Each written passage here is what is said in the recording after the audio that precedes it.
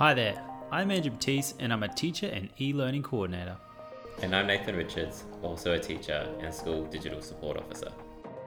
Everything Microsoft Education is a free podcast. We cover what's new and changing with educational technology within Office 365 for schools. In today's episode, we're taking a look at the presenter view in Teams meetings, action pen in Word, and some of the new reactions that have popped up in Teams meetings.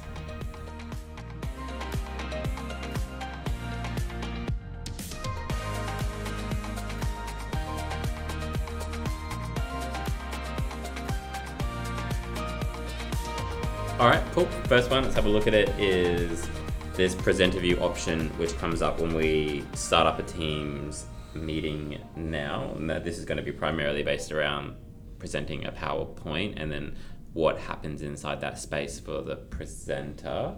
What have we got here, Andrew? Yeah, so I guess you're going to see some of the similarities that you are used to when presenting a PowerPoint, in the desktop or the online version of PowerPoint. So generally when we're doing a Teams meeting, I guess 90% of the time, whoever's presenting is using a PowerPoint. So when you do share your screen, you just obviously choose the PowerPoint that you're going to present with.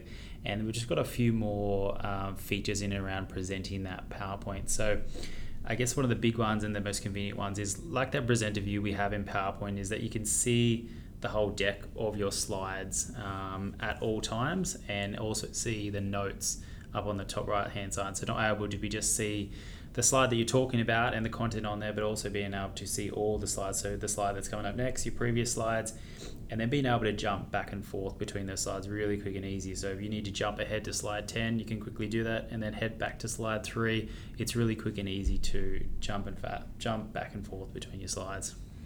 Yeah, absolutely. I know when I use PowerPoint, I'm always kind of looking ahead to what the next slide is, and that was really always difficult when you're doing a Teams meeting, that you didn't know and you kind of like had to press next and go, oh yeah, that's right, that's what I'm talking about now. But finally we can kind of see and be prepared for what we're about to talk about next, which is really nice. Exactly. And we can also see the chat and the participants that are in the meeting. So I guess when you're presenting, you also want to be able to see if there's any questions or messages coming in from students, or whether it's you're doing a staff PD, things like that, and then being able to sort of react to those messages yourself or answer those questions on the go and not sort of lose that sort of traction and engagement from that student or staff member. So being able to see the chat going along, and also being able to see the participants in that meeting. So yes, you can see if students are sort of opting in or out of that meeting, seeing whether they're muted or unmuted, things like that. That's just going to add, I guess, a bit more control.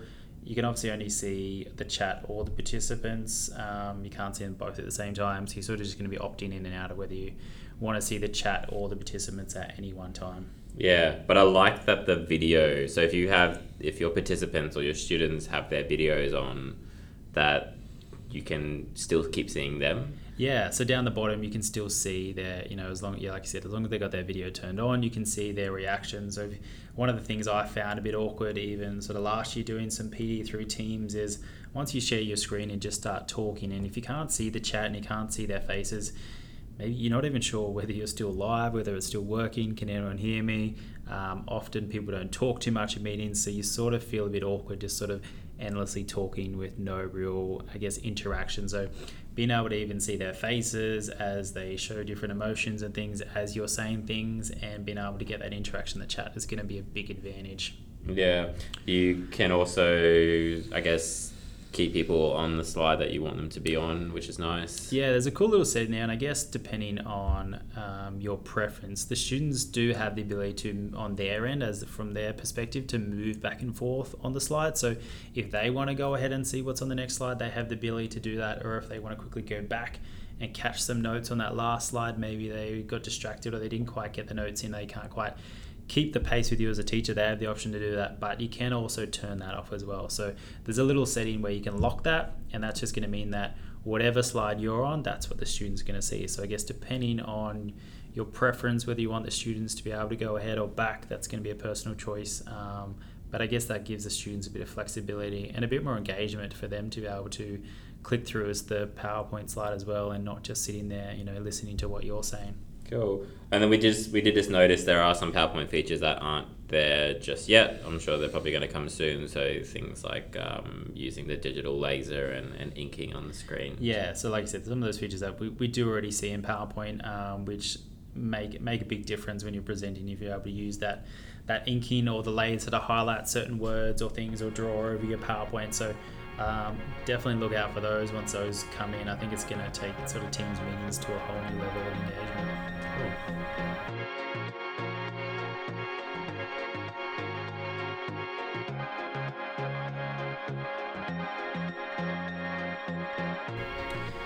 All right, the next one, Action Pen. What's this all about, Risha? I don't know how new this one is actually, Andrew. Maybe it's just new for me. But if you run first things first, it's a stylus enabled feature, so you do need to have a stylus enabled device and a stylus. No good to me then. No, you need to upgrade from your Mac, Andrew. But if you open up a Word document in the desktop version, there's this blue pen with some little stars on it, and basically it's like an editing pen, or they're calling it an action pen, and it basically means that you can edit students' work or even your own work with the stylus. So I guess and you use the same type of gestures that we would typically use in education if I was doing pen and paper. So the typical, like little arrow pointing up to suggest to insert a word in between two words. Yep. Now, it doesn't stay on the page. It works in the same way that track changes works. So basically, if I draw that up arrow and then I write in the word that should go between it, it inserts the word. Yeah. So they're more actions than notations on the page. Yeah. But if you have the track changes turned on, it obviously puts that word in red, and then the student either accepts or denies the changes that you've drafted. Yeah. Now there's a little drop down menu next to the action pen, so there is some help there. The gestures that you can do are, deleting words, selecting words, adding new lines, splitting words apart, joining words together, and inserting words.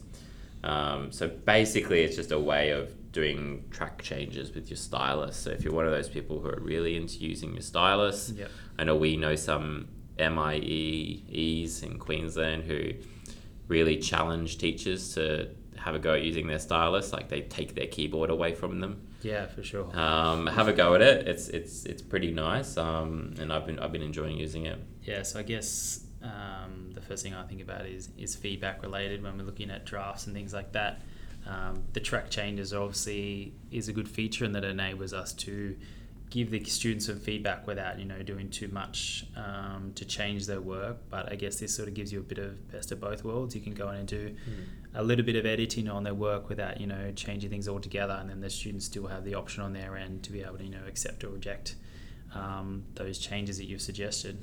Yeah, and I think it is relatively substitutional, as in that it's just the same way of doing what you would have done on pen and paper. Yep. But the benefit is that it's in a timely manner. Yeah. So you can do this quickly, and especially if the document's live, so if you're storing it in your OneDrive or you push it out through Teams assignments or something, that student can get that feedback back really quickly. Yeah. Where traditionally on pen and paper, they've got to wait until they probably see you next, and in a secondary space that could be a couple of days sometimes. So yeah, that's definitely a big advantage of using those Teams assignments. So I guess just getting used to those specific actions you have to do with your stylus is just going to be the biggest thing in integrating that to your feedback. Yeah, absolutely.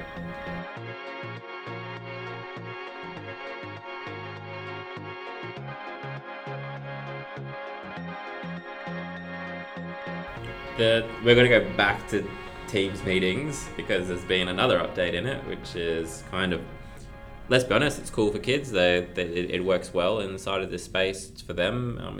It's definitely a way that they like to communicate, and I definitely know you like to use these to communicate in OneNote, but there's been some changes to how you can react in a Teams meeting now. Yeah, so we talk. The kids are also going to love it, but I think the teachers probably going to get just as much enjoyment out of it. So we talked previously about some of that stuff in PowerPoint, being able to, I guess, enhance that level of engagement within a lesson and sort of get a bit of feedback from the students by being able to see the chat and see their faces and things like that. So we've also got another one called reactions. So inside a live Teams meeting up the top, very similar to the reactions you get, when you do a post on Microsoft Teams. You can give it a thumbs up, a love heart.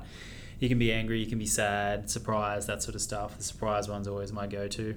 But being able to then, as someone's speaking, or if they say something you like or enjoy, being able to choose one of those reactions, and that will then pop up both sort of on your little screen as well, so the presenter can see specifically who is actually doing that reaction, as long as you're one of the little squares that they can see. But it will also pop up sort of everywhere all over the screen. So if everyone starts clicking the thumbs up, you're going to get a heap of thumbs up options come up. So that can just be, I guess, an easy one of asking students or whether it's staff, so all right, is everyone okay with that? You're all understanding that? We're good with that? We're ready to move on? Rather than awkwardly waiting for someone to go, yep, all good, turn their mic on, things like that, or slowly type into the chat, being able to get everyone to just give a quick thumbs up and sort of move on. Or you might get a sad face or a surprise face from someone, then maybe then go back and go over something as well. Yeah, and I think it's a really nice way of getting feedback from students as well about whether, if you've just taught something specifically on the screen using that in that meeting space, that you're kind of giving them that opportunity. From my knowledge of playing around with it, it's relatively anonymous. Yep.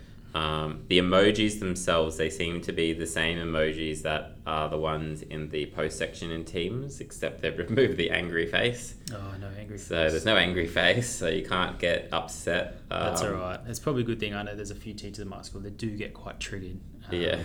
When kids do angry faces on their posts, and they're constantly saying, how do I get rid of this? How do I get rid of this? Why are the kids being angry? I'm like, there's nothing you can do about that. But that's obviously something that's going to help those teachers out. Yeah, and some of the work I do with teachers as well is I try to encourage them to place meaning behind those emojis, so that when students are using them, they know that there's a shared language around it.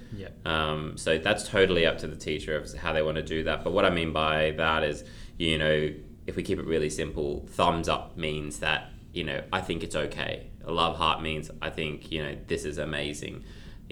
Clapping might mean I'm going to use this idea, or I understand this.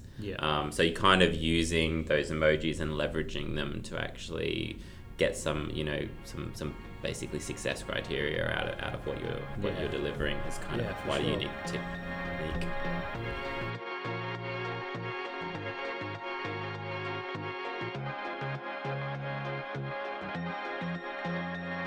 All right, and the last one we'll talk about is one of our upcoming features coming soon. Nathan, what have you got for us?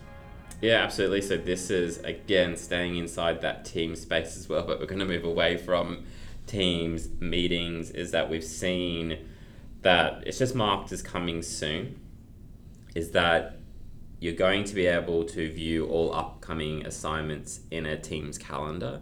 Now, both you and I noticed that there seems to be this calendar option that's appeared in Teams. I have no idea if they're related. That calendar option is really just for that team, and it really just kind of seems to be there as reminders or as to schedule a meeting. But I'm kind of wondering if that's got something to do with this up and coming feature. So basically what that means is that when I post an assignment in the assignment section in Teams, we're going to be able to see that inside the student's calendar.